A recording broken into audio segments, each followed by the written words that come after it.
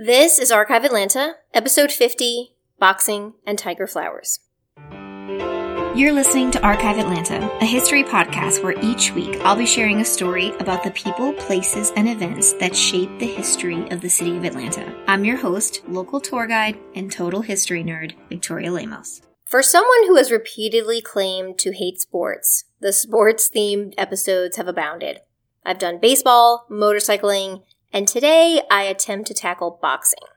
But of course, it's never just a story about boxing. It's a story about class, power struggle, social capital, and race, because it's Atlanta.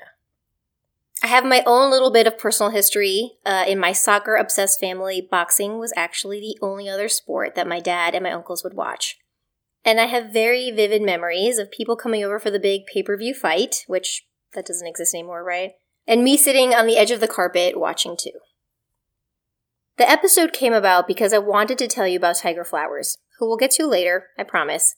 But as it always happens, the more information I uncovered, the more I wanted to share, and that led me to an entire episode about the sport, the events, the venues, and the people who participated. First, let's get into a little early history of the sport itself. The first evidence of boxing dates back to Sumerian relief art from Iraq in the 3rd millennia. Although I do not doubt that humans have been hitting each other with their fists since the dawn of time, here we're talking about two people battling in a sports-like way or with things covering their hands. Boxing is added to the Olympic Games by the Greeks in the 7th century, and they would use soft leather straps to protect their hands. Leave it to the Romans, though, to switch the leather straps to something called a cestus, which is defined as a metal-studded glove. As you can imagine, these fights left only one person alive at the end. I won't get into too much detail about weight classes here, but I do mention some in this episode, so in case you're curious, heavyweights are over 200 pounds, welterweights are between 140 and 147, and bantam are between 115 and 118. I will not tell you what weight class I would be in. Boxing comes to the United States from England in the late 1700s, early 1800s, and it's popular in dense urban cities, not only northern. So you have New York, Boston, Chicago, but also New Orleans. What's interesting, though, is that boxing was mostly illegal, and fights were held in secret to avoid arrest. By the late 1880s, there's a little bit of a turn. Boxing begins to be tied with the view that it increases your moral and physical character. And so it starts to come out from the shadows and the back alleys, literally and figuratively.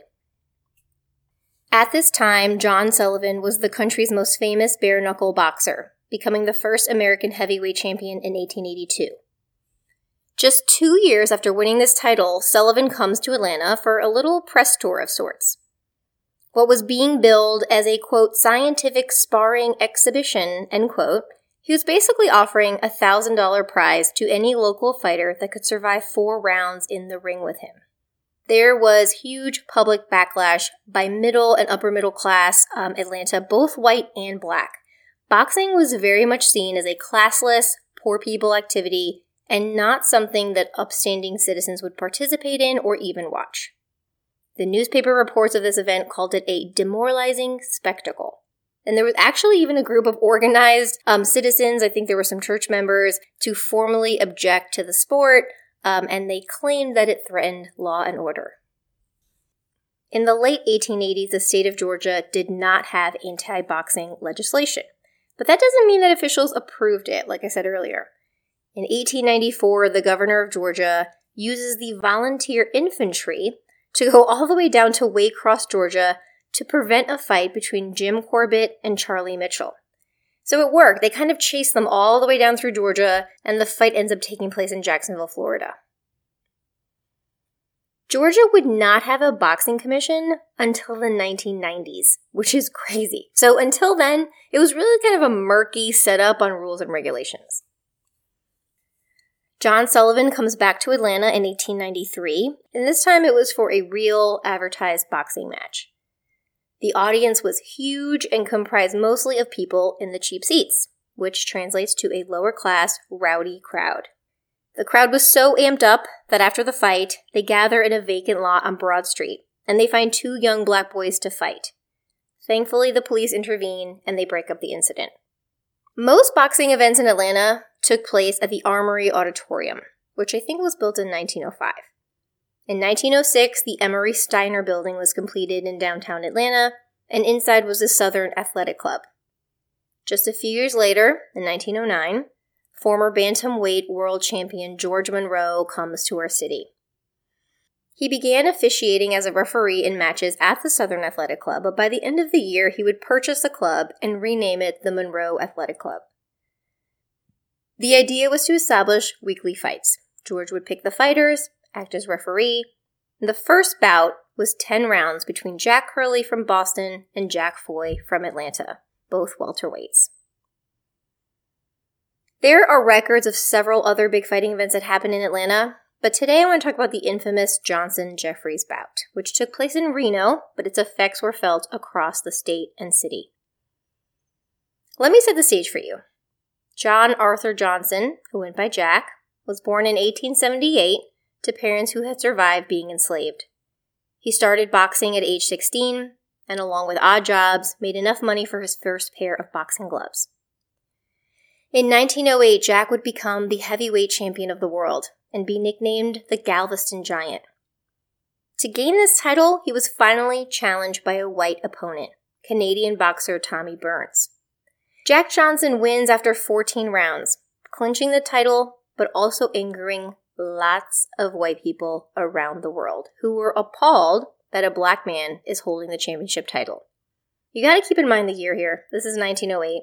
In Atlanta, it's 2 years after the race riot, and race riots were occurring in many other states in the U.S.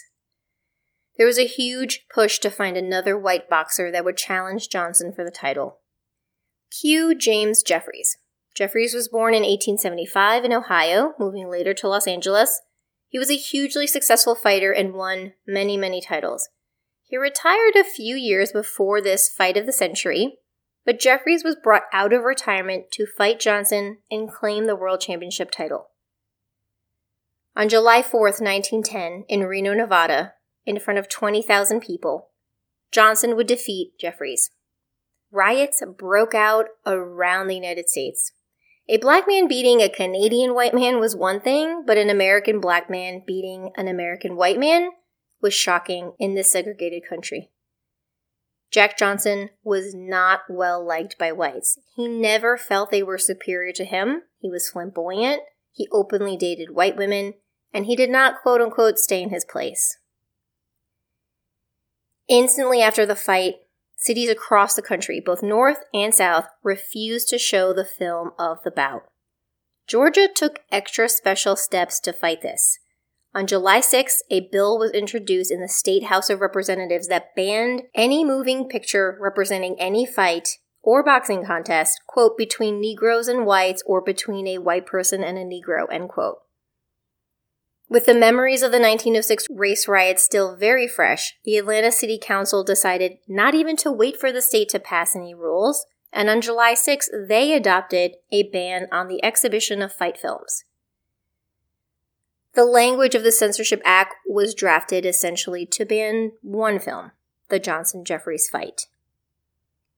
Now, the fine, if you were caught showing this movie, was $500, which today would be $14,000, or 30 days on the chain gang, and a revocation of your business license. Fast forward to 1919. Boxing is still popular in Atlanta, and a local man, V.W. Miller, is working on opening a boxing club and venue. Known by his nickname, Walk, he had been very active in the bicycle and motorcycle racing days in Atlanta. Shout out episode 46. Even serving a decade as a Southern referee for the Federation of American Motorcyclists. In 1919, he would open Walk Miller's Arena at 37 North Forsyth Street in downtown. It was an open air and acted as both a training center for boxers and then a venue for about 400 seats to watch matches. On opening day, the advertised fight was between Freddie Bohr from Atlanta and Marty Falk from Jessup, Georgia. To start the night off, though, the paper says, quote, "The show will open with 5 darkies," end quote. And they would be fighting in a battle royale style event. This was typical of white newspapers' description of any kind of boxing event that involved African Americans. So maybe it's ironic, then, that just 1 year later, Walk Miller would be the manager and trainer for Tiger Flowers. Theodore Flowers was born in 1895 in Camilla, Georgia. He would move to Brunswick, Georgia as an infant. As an adult along the Georgia coast, he found work as a person who would unload cargo from the ships. During a temporary move to Philadelphia, he took up boxing. It was back in Atlanta, though, in 1920, when he would start to seriously train with Walk Miller. Over the next 6 years, this left-handed sensation would fight all over the U.S. and rise to the top of the ranks. He was nicknamed the Fighting Deacon, or the Georgia Deacon, because he always prayed before each fight, and he even carried a Bible into the ring. I mentioned in episode 44 that Flowers was a member of the Butler Street CME Church, which still stands today across from Grady Hospital. He bought seats in the soon-to-be-demolished Lyric Theater, and he had them installed in the church so that, he said, the congregation could sit comfortably while listening to the good word. He also donated lots of money to the Atlanta University Center, and he taught boxing to the kids in the neighborhood. Flowers was sort of the antithesis of Jack Johnson. And that's not to say that Johnson was a bad person, but Tiger was able to draw admiration from the white community because he acted in a way that they deemed acceptable for black men in 1920s South. He was pious, church-going, and not what whites would deem quote-unquote uppity. He was able to garner the love and support of both black and white spectators during his matches. Tiger Flowers won all of his 21 first matches before his first loss. Like all other African American boxers at the time, it was really difficult for him to find a white opponent. So they had to fight a ton more men within their race just to get noticed enough to get that big fight with someone out of their race. Over his 9-year career, Flowers would have 132 wins, 17 losses, and 8 draws. He won the World Middleweight Championship title, fighting at Madison Square Garden against Harry Greb in February of 1926. This win would make him the very first black man to hold that distinction. In December of that same year, he loses the title to Mickey Walker in Chicago. Now, this was really contentious decision. Fans and reporters that watched the fight did not agree with the referees. He ended up losing by points, so this was a referee decision. There were a lot of rumors that the match was fixed by the Chicago mob because they were not about to let a black man beat a white man. Tiger Flowers tried over and over and over again to get a rematch, but it was never granted. Flowers had amassed considerable wealth, and with it, what he didn't give to the church, the school, or the community, he used to build the most luxurious home in Atlanta. Many people don't know that on the site of the fire station number 16 at 1048 Joseph E. Boone Boulevard stood this mansion. Now, the fire station itself is historic because it housed the first African-American firemen in the city of Atlanta, but if you are passing by or walking by, next to the marker about the firemen is another marker about this house. Built in 1926, it was named Tiger's Villa, and it was designed by a black contractor from Auburn Avenue called Aiken and Faulkner Construction. Inside, above the door of the drawing room, there was a plaster bas-relief of a tiger's head. And this mansion stood until it was demolished in 1962. Almost 1 year after that big loss in Chicago, Flowers went to Harlem, New York to undergo surgery for the removal of scar tissue around his eye. During the routine operation, Tiger Flowers lost his life. Just 32 years old, his body was brought back home to be buried. Ironically, his funeral was held at the City Auditorium, also called the Armory Auditorium that I mentioned at the beginning of the show. A place that held early boxing matches would also hold the final send-off to Atlanta's boxing legend.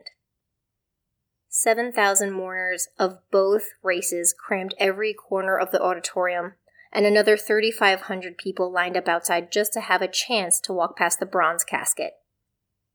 On the trip from the funeral home over to Lincoln Cemetery, it is said that thousands more lined up to watch the procession, which was a mile long. At his funeral was Walk Miller, Tiger's manager. Walk himself would only live one more year, taking his life in Kingston, New York in 1928. A little last piece of boxing trivia for you. In 1970, Muhammad Ali returns from his forced 3-year boxing sabbatical because he refused to fight in the Vietnam War. And the thing is, no state in the country would allow him a license for the fight. Now, as I mentioned earlier, Georgia did not have a state boxing commission until the 90s, so the fight was held here, in the city auditorium. The site of the early matches and the funeral of Tiger Flowers held Muhammad Ali's first comeback fight. Ali would win by technical knockout in the 3rd round. So there you have it, the history of early boxing, where we had it, who put it on, and Atlanta's great Tiger Flowers.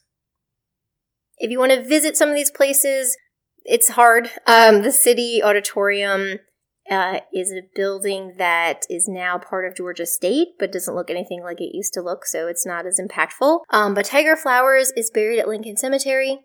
His grave is right behind the main administration building, so it's very easy to find. Thank you all for listening. Remember to subscribe, rate, and review, and most importantly, share this with your friends. If you're enjoying the podcast and you would like 2 bonus mini episodes every month, head over to patreon.com. That's patreon.com/Archive Atlanta. And there you can see how to access this bonus content, and I have the 3rd mini episode is coming out on Sunday. I hope everyone has a great weekend. I'll talk to you next week.